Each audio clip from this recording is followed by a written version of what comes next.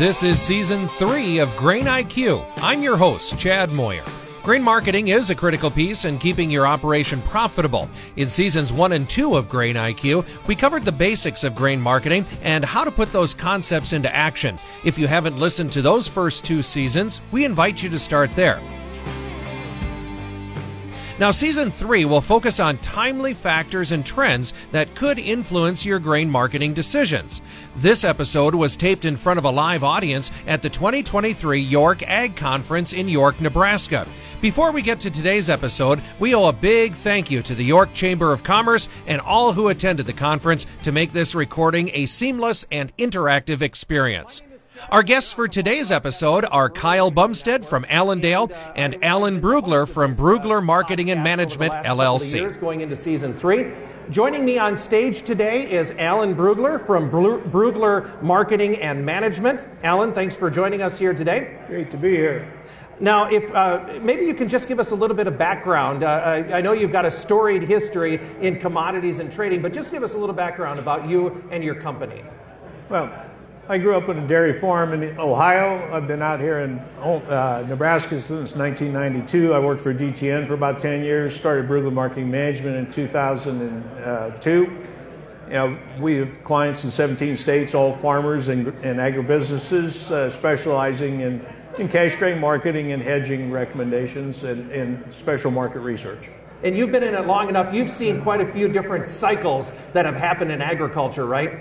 Yeah, we've seen the bull markets from 95, 96, 2008, 2012, and another one here this last year.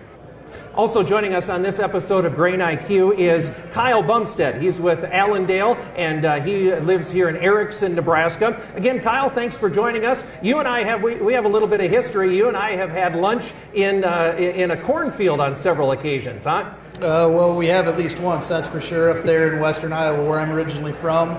Live up at Erickson, farm, feed cattle, have a trading office up there, and our main office is Allendale out in McHenry, Illinois. So out here, and yeah. Tell me a little bit about what you do. What is kind of your focus when it comes to grain marketing with your clients? How do you go about doing that? Because there are so many different ways of doing that. Well, that's correct, and mainly I work with a lot of feed yards and end users, commercial grain. So I'm typically more on to where are we looking to try to buy grain, or what are we trying to do if we've got grain on hand, what are we doing for protection of the downside. Also on the row crop side of things, have clients in about 20 different states, and everybody's got a different basis. Everybody markets different, whether they walk it off the farm or they're actually trucking it off the farm. So we look for those areas where we need to be protecting at least the bottom line. You talk about basis. That has been a story, especially here in the Western Corn Belt. What is your assessment of basis now? It had been so strong for so long.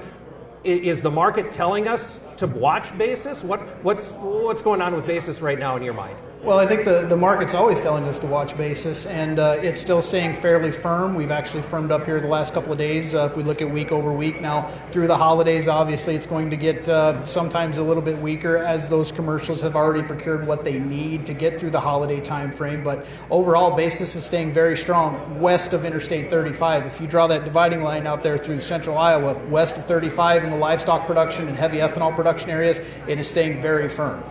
All right, how about out east? Is there enough rain in the southern Mississippi that, what isn't shut because of cold weather and ice? Are they starting to move more grain?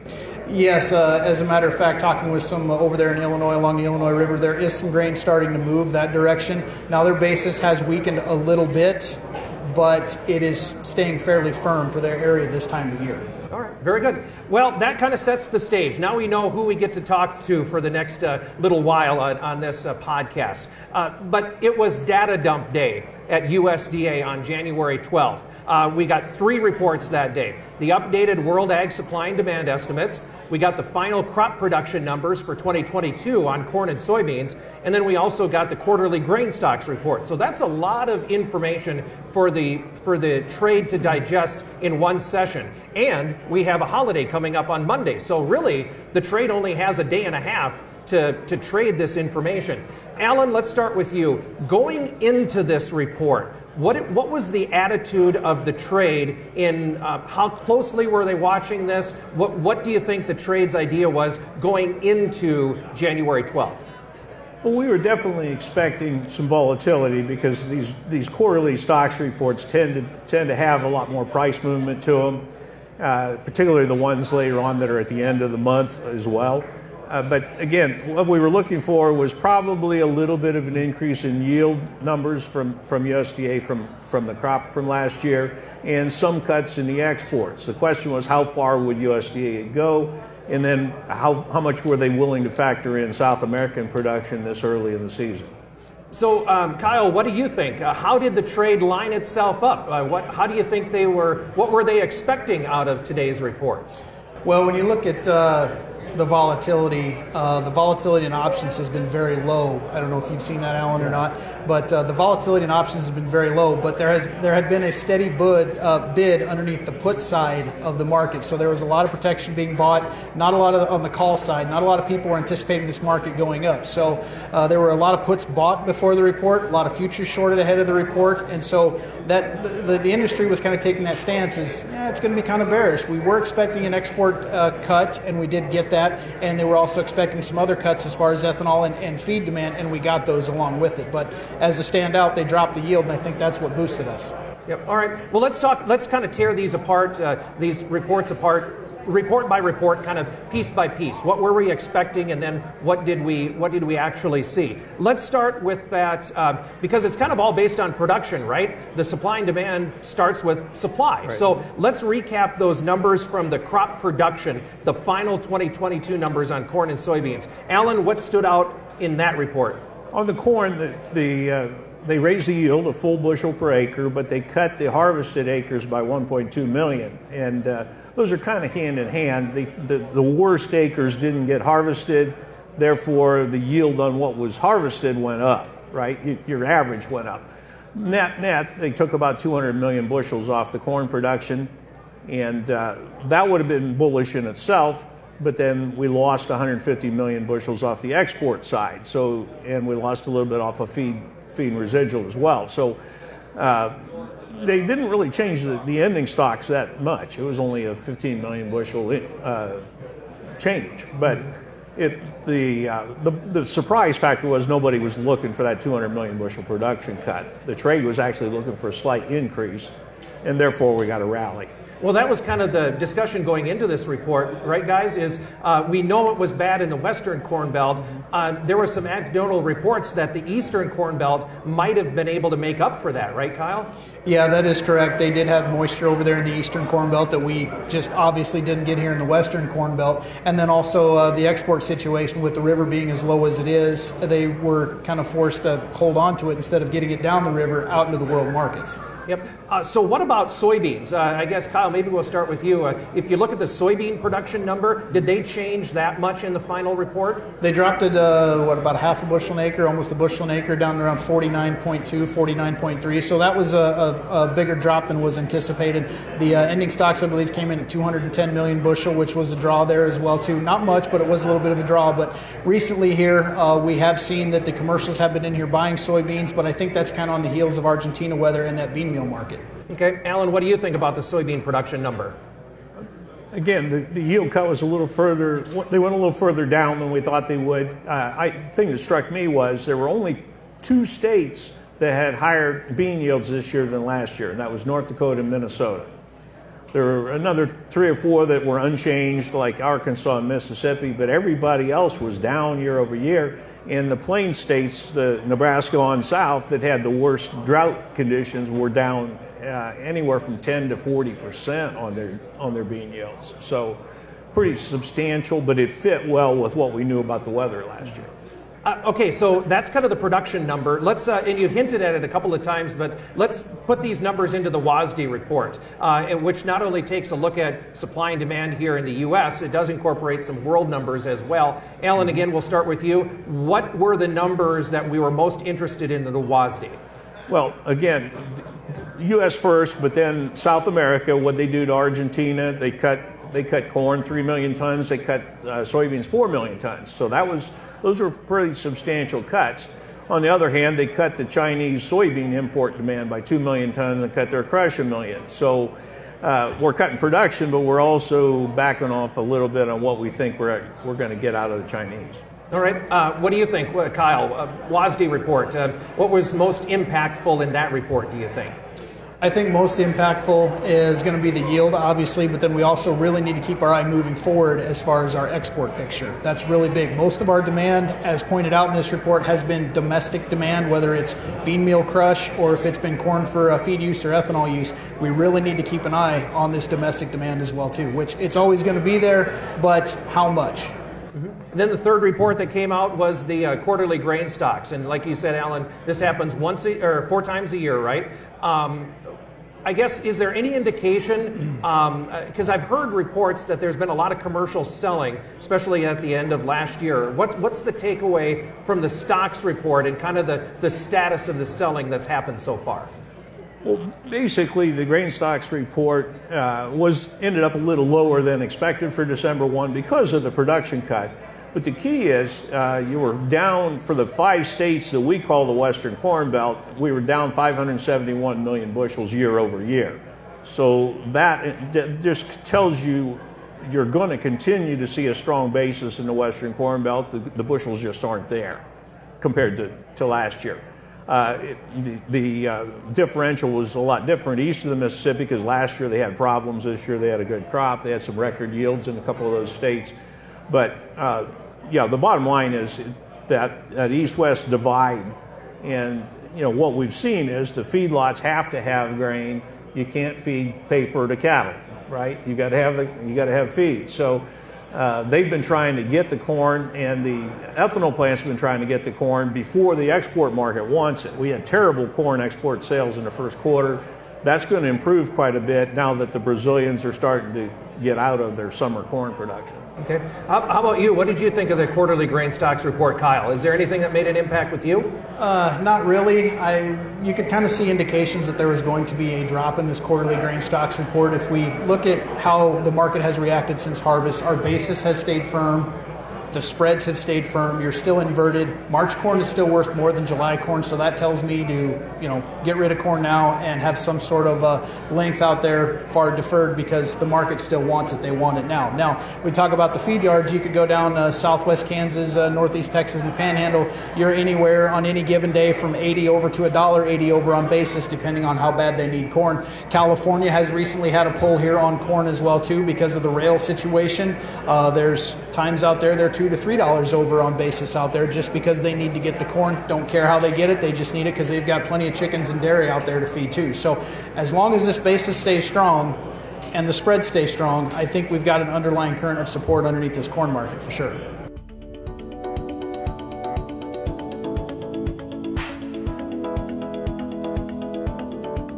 We've talked a lot about what's going on now, the basis and needing to feed this livestock that we have right now.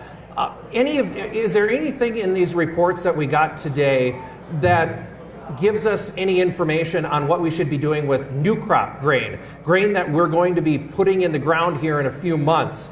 Alan? Well, we tightened up the world ending stocks projection for corn, okay, not for beans. They went up a little bit. But that tells you that we need a little more production going forward, whether that's South America this spring or summer with their second crop, or if it's more production out of the U.S. Okay, so you got a slight signal towards hey, don't switch too many corn acres to beans here. Of course, many of us look at the February crop insurance averages as a guideline there as to how that much switching is going to happen, but.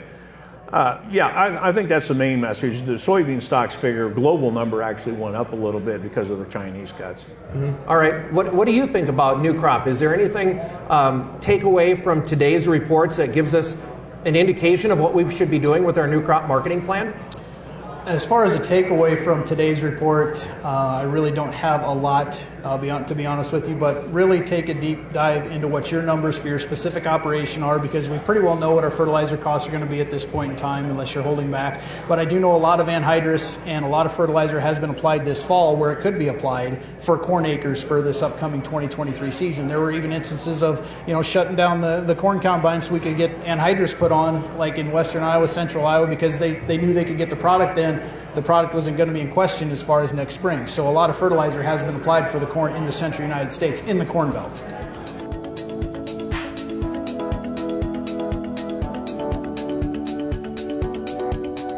Again, we're visiting with Kyle Bumsted from Allendale, Alan Brugler from Brugler Marketing and Management.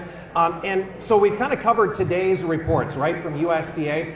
We want this to be interactive with you guys as well. So if you have a question, please raise your hand. We'll get these guys to respond to some of these questions as well. I'll kick it off with discussion beyond today's reports. Let's talk about the export situation. You mentioned it a couple of times, and it's again been highlighted because of the strong basis. We got these mouths to feed here in the U.S. How important are the exports, considering where we are right now? What's kind of the status? Are you worried about where we sit with exports right now? Kyle, let's start with you on that one. I'm somewhat worried about our export picture, but longer term, we've seen recently here our dollar has been breaking a little bit, and if we can get this dollar to continue to break, obviously the dollar should go down. We have record inflation. Well, that should help keep some export business coming our way, but we're still not the cheapest in the world for corn or beans right now, so that is a problem for us. Alan, what do you think about the situation? Yeah, the soybean-wise, very front-end loaded, but we'll probably have 80% of our exports for the year in the first 6 months because Brazil's got that record crop coming on. They've just started harvesting, just a 1 or 2% done so far. But they're talking 800 to 1 billion bushels more than a year ago. That's a huge change. And we're going to see our exports for the second half drop off considerably because of that. Even if the dollar's down, it's not going to fix that problem. I think on the corn side, we will see a big improvement in corn export sales second and third quarter. We'll see 700, 800 million exports for the third quarter, which is a lot better than the 280 we had this quarter. But again, our math says you still don't quite make the USDA number for the year, the one that came out with today. So the market's job is we can have a rally because of today's surprises, but we need to keep prices competitive with Brazil, with Russia, Ukraine, other sources of supply. I've heard it said that, especially for corn, that in a month or two or something like that, our U.S. corn becomes more competitive. Is that still the situation? Can we, have some hope, some genuine hope, looking forward in the next few months that corn export number might pick up? Yeah, again, I think the Brazilian second crop, what used to be called the safrinha crop, was record large last year. They're just about out of that corn. Okay, the FOB prices have come down. They're starting to on the beans they've come down. On the corn they're not because they're running out. So that opens up the door for U.S. exports. Again, we'll see a nice response, I think, starting here in the next couple of weeks in terms of corn sales going up. Thing I'd caution producers on: they have to go up. Okay. It's not going to be news if they go up because they have to go up, okay? It'll be helpful, but it's not going to be a driver. Okay, we get a couple of 2 million ton sales. That's not necessarily going to jack prices 50 cents. It needs to happen to make the WASDE numbers that we already have work. Kyle, what do we know about what's going on in China? Because they always seem to be a buyer. They are a market mover because of the volume that they have to import. What do we know about what's going on in China? Well, we do know that they are building their hog herd back up, so they've got a meal demand. They've also got corn demand too, because they're building that hog herd back up. So, maybe if they can get their country open back up as far as the restrictions and whatnot, that could help increase some demand, get some more people out there. And as far as, ethanol usage over there, there's always been talk of them amping up their ethanol production and biofuel production as well too. So that could help us as well too. All right. There's a question of the gentleman in the green coat there. What question do you have? Well, I know it's The gentleman's question had to do with milo or sorghum or some of the specialty crops, maybe white corn and things like that. Maybe not a line item that we look at every day, but does what's going on in the market, does it impact some of those crops? Well, of course, milo and sorghum are tied to corn pretty closely from a basis standpoint, pricing standpoint. But what we know is we're extremely tight on sorghum. Okay, the S&Ds this morning showed us basically almost running out of sorghum, and that's supportive. We need more production, but we're to his point, we may not get that many more acres because everybody's planting corn and beans, and even the winter wheat acreage was up. One thing that's kind of lacking, trying to tie the themes together here, sorghum exports to China were pretty good, mostly for baijiu, which is alcohol production. They've gone to zero in the last few months. Okay, the Chinese just aren't buying our U.S. sorghum. So, we need the Chinese to get over COVID and get back to drinking is what we need. Good plan. You mentioned wheat too, and we haven't talked about wheat because I think that becomes an equation, especially in the feed wheat, Western Corn Belt. We've got a high corn basis. Is there any messages that are being put out by the market in terms of winter wheat right now? USDA did raise their projected feed use of wheat by 30 million bushels today. They went from 50 to 80 million for the year, basically recognizing that in some of the southern plains that, the corn's just not available, or you don't want to pay $2 over for it. And even though wheat is on the board is higher than corn, that some of it was being fed. Mm-hmm. Any stories on wheat that you're watching, Kyle? Yes, as a matter of fact, when you look at the acreage number here today, it looks like there's a few more acres of wheat planted this year. I believe is that correct, Alan? Winter wheat, 36 million and change. 36 million and change on the winter wheat. So we also need to keep an eye on that drought map out there in the Western Plains too. That's a big one for us because talking to producers down there, and it's very tough this time of year to listen to guys on the other side of the phone.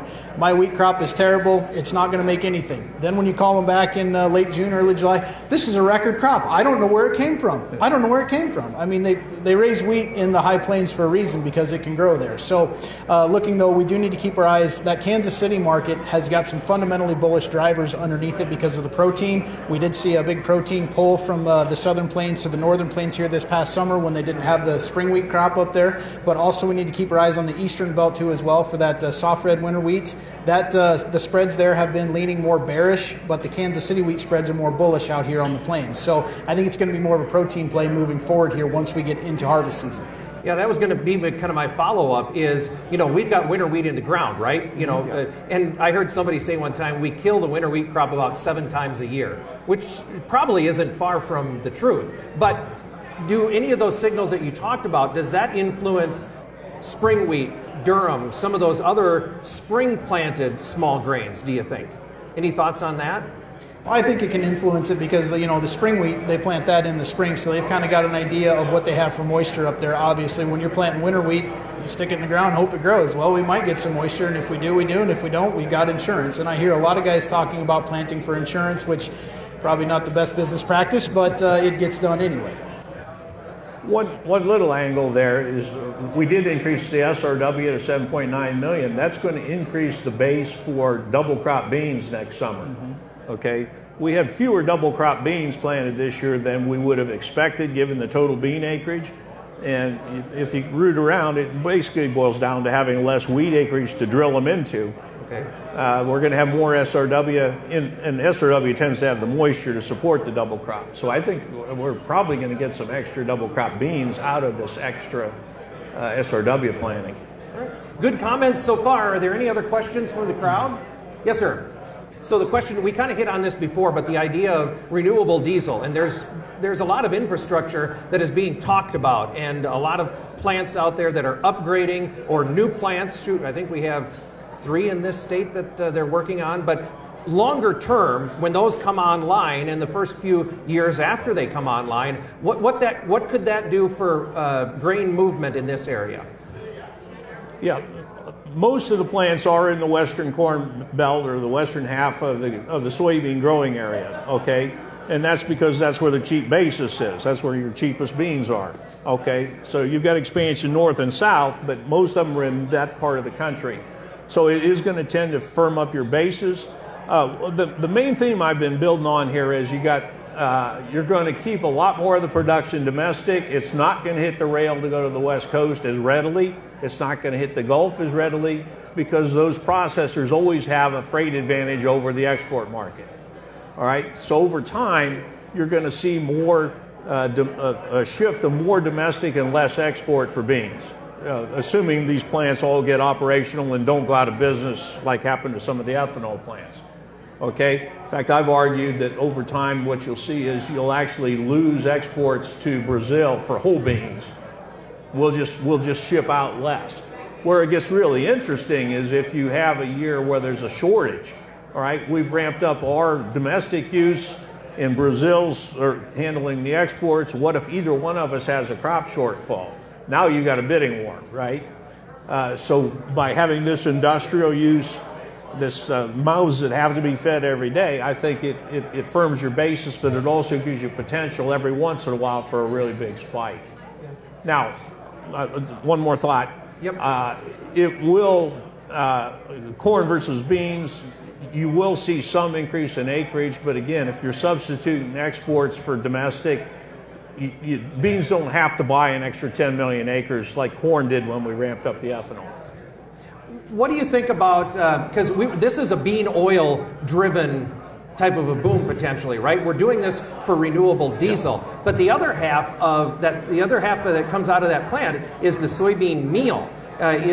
That's got to be a good thing for if you're into livestock development and things like that, right, Kyle? Yeah, it would be a good thing for livestock, but as far as the biofuel end of things, I think we need to keep a close eye on the economy, the world economy as well too. Make sure people are still traveling in order to use it. We need to keep burning the fuel.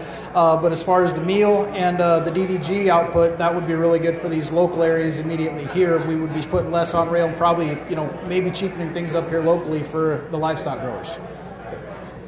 Good question. The question from the gentleman in the front row relates to the announcement from Mexico that they are going to stop imports of GMO grain. I think they targeted 2024 for that. A lot of ag organizations have engaged with the administration on that. What's your take on that? We'll start with you, Kyle. What do you make of that conversation? Well, I guess what I make of it is it's all politics right now. And if we keep kicking it down the road, hopefully it keeps getting kicked down the road, and then it just kind of becomes brushed under the table. Maybe it will, maybe it won't, depends on what the administration does. But I think it would affect us here, especially in the central United States, because a lot of our corn goes straight to Mexico from this area, and that's a big, big player for us. I always love to see when Mexico is at the top of our export list, whether it's corn, soybeans, or pork, or beef, whatever it is, because they are right next door, and they can get it to us. We can get it to them so fast. So that is going to be something that we do need to keep our eyes on here and keep working on it here locally and with these organizations to see what they actually mean by that and what are their parameters as far as GMO goes. Well, I was going to ask, does this include DDGs? So if you take a GMO grain and run it through an ethanol plant, a lot of DDGs go to Mexico too. Does that include that, or don't we know yet? I haven't seen anything on DDGs specifically. I'm not sure. Yeah, I'm not sure about the DDGs, but it is a violation of the USMECA or the NAFTA 2.0 for them to try and put that kind of restriction in, and we're making that point to them that we regard it as a violation to put that restriction. I think a lot of it has to do with the negotiating leverage. Hey, we're threatening not to take your corn, so your corn price ought to be cheaper right now when we're buying a lot of it, right? Yeah. We call that the Egyptian gamut. They always say they don't need wheat, and then they tender the next day. Doesn't one of the big bean players play that game with us too? There's net cancellations, then all of a sudden soybeans go down $50, $80, and then they come back. I think Obrador, who's a Mexican president, is also hoping that all of you will want to grow non-GMO corn. Okay, hey, we're here to buy it. You just go grow it, right? And they assume you can grow it for the same cost per bushel as the other stuff, which we know isn't the case.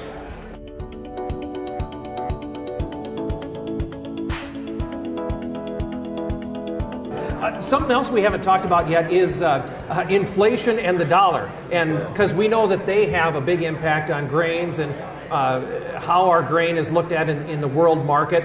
We did get more data from the government. Consumer Price Index, 6.5% inflation, which is lower than the last few months, but it's still a big number compared to where we've been for the last 10 to 15 years. So, Alan, let's start with you. Impact of the value of the dollar and inflation in the commodity conversation. Okay, a couple things there. CPI did come down to 6.5%. The core inflation, which excludes food and energy and is a little more stable of an indicator, that was down up 5.7%. One thing that struck me, though, is that the good products, the core inflation for products went way down, but the core inflation for services, which is mostly labor, went up last month. Okay? And that's the one the Fed is really nervous about, frankly. Okay? Because when wages are the main driver of the inflation, it's all, you have to basically create unemployment to take the pressure off of wages. All right, so to me, that drop in the inflation did not tell me the Fed's going to slow down on rate increases. It says they know where the real problem is here, which is on the employment side. Now, going to the ag impacts here. All right, the dollar has not reflected the high inflation because the Fed's been raising rates, and it's been attractive to park all your dollars here. If you're European or Japanese, you go 0% or just barely above that in Japan, so sell yen and buy dollars, park them in treasuries. Now we're starting to see the dollar back off a little because the market thinks the Fed's going to succeed here, folks.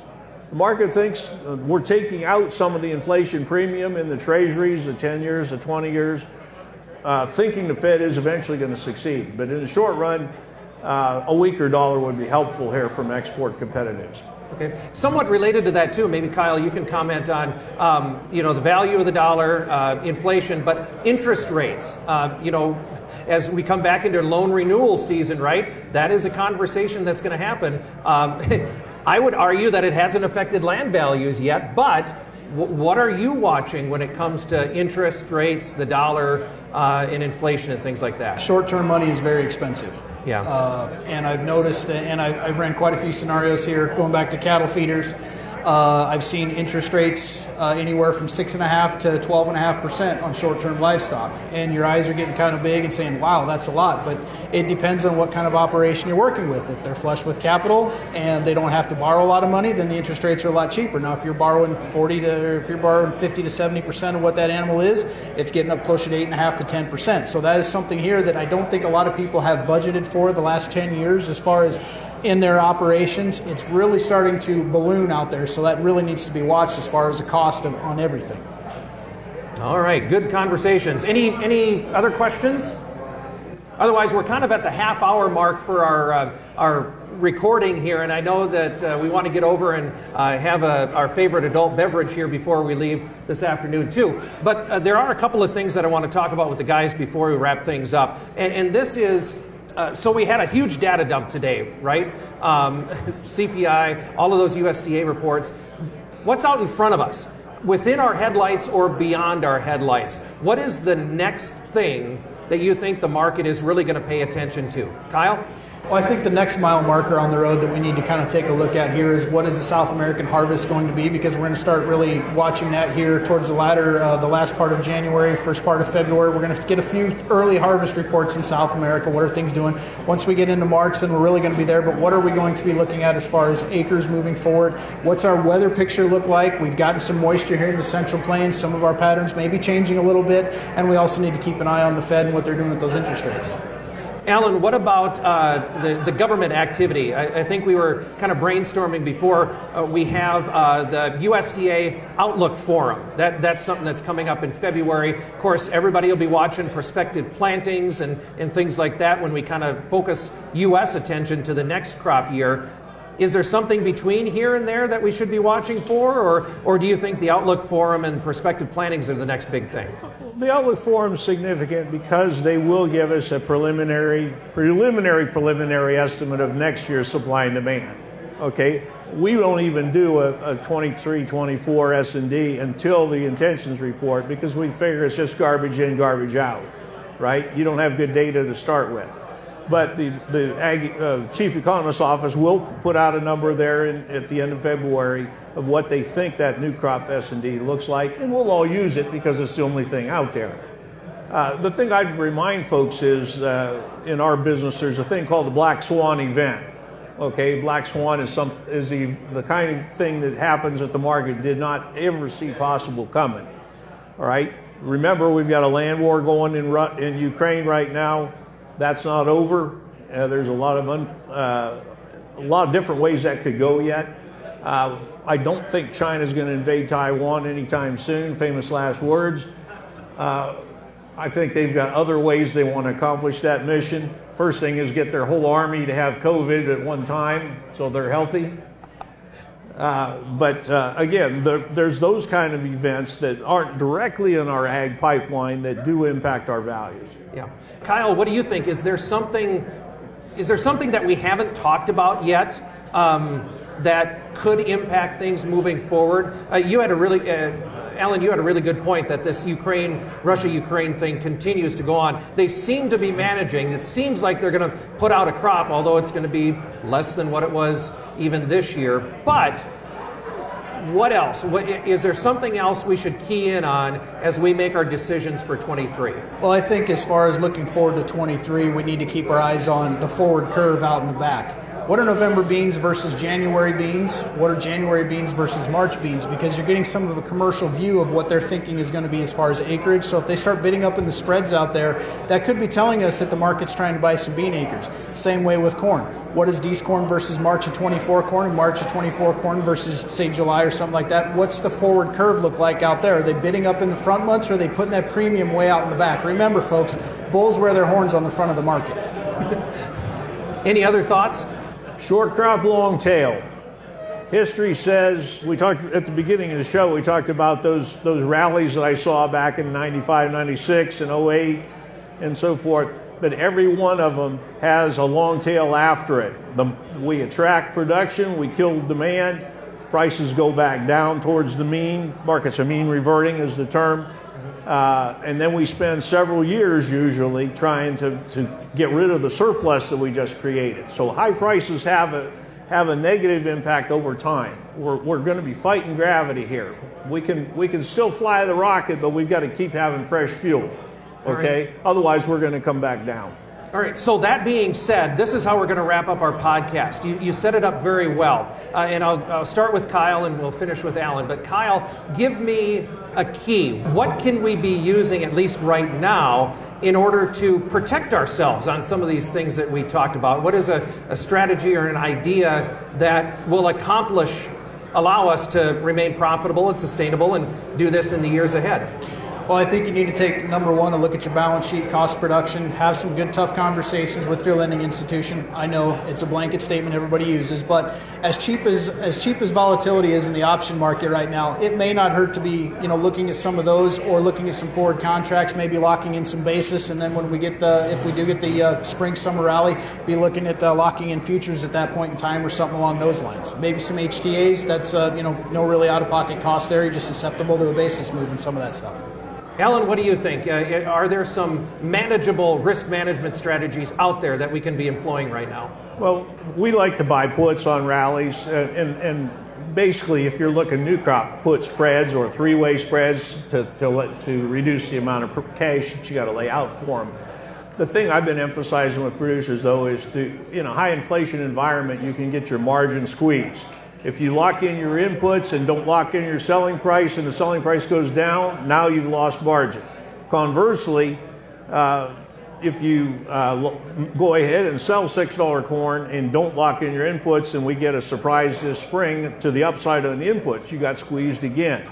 So you've got to kind of manage your cost exposure versus your selling prices here.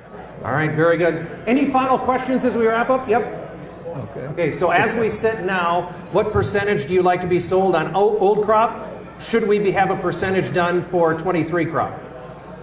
I'll tell you where we're at officially. We're 55 to 60% sold on old crop and 15% on new crop. Beans, I'm just a 5% further on the corn, but on the beans, I'm doing a straight scale up on new crop right now. 5% of the crop every 50 cents higher. do the math. If I get to finish that string, it'll be an $18 or $19 average. Oh my goodness! I won't get it, but it's fun to think about. What about you? Where do you sit on old crop and new crop? 70-30. 70% of the old crop's gone, price or has a floor underneath it, and 30% of new crop, mainly because we were locking in input prices and some stuff like that. So we had to get something covered out there so we could go back and say, hey, we've got something locked in here. All right, very good. Mix of both. Gentlemen, tell us, how can we get a hold of you? If folks would like to follow up, if they've heard some intriguing things, if they'd like to follow along with what you guys do, Kyle, how do we do that? Well, first of all, you can just go up there west of Erickson and wave when you drive by the office, or you can call me at 308-708-7340, or you can hear me on KRVN every day at 11:08.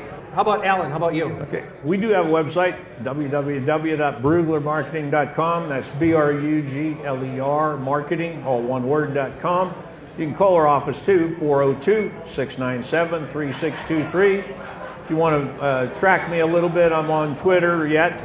Me and Elon Musk are good buddies, you know. That's at Brugler, MKTG. All right, very good. Kyle Bumsted from Erickson, Nebraska, Allendale Incorporated, Alan Brugler from Brugler Marketing and Management, Elkhorn, Nebraska, our guests on today's podcast taping. Everybody, would you please give these two gentlemen a big round of applause for taking the time and being here today? That'll do it for this episode of Grain IQ. Thanks for joining us. I'm Chad Moyer. Grain IQ is a production of the Nebraska Rural Radio Association with support from the Nebraska Soybean Board. It is brought to you in part by Nebraska's soybean farmers and their checkoff. Grain IQ is hosted by Chad Moyer and produced by Rebel Saklocha. It is written and edited by Alex Makovica. Our project manager is Bryce Duskid. You can listen to Grain IQ on Spotify, Apple Podcasts, or online at ruralradionetwork.com.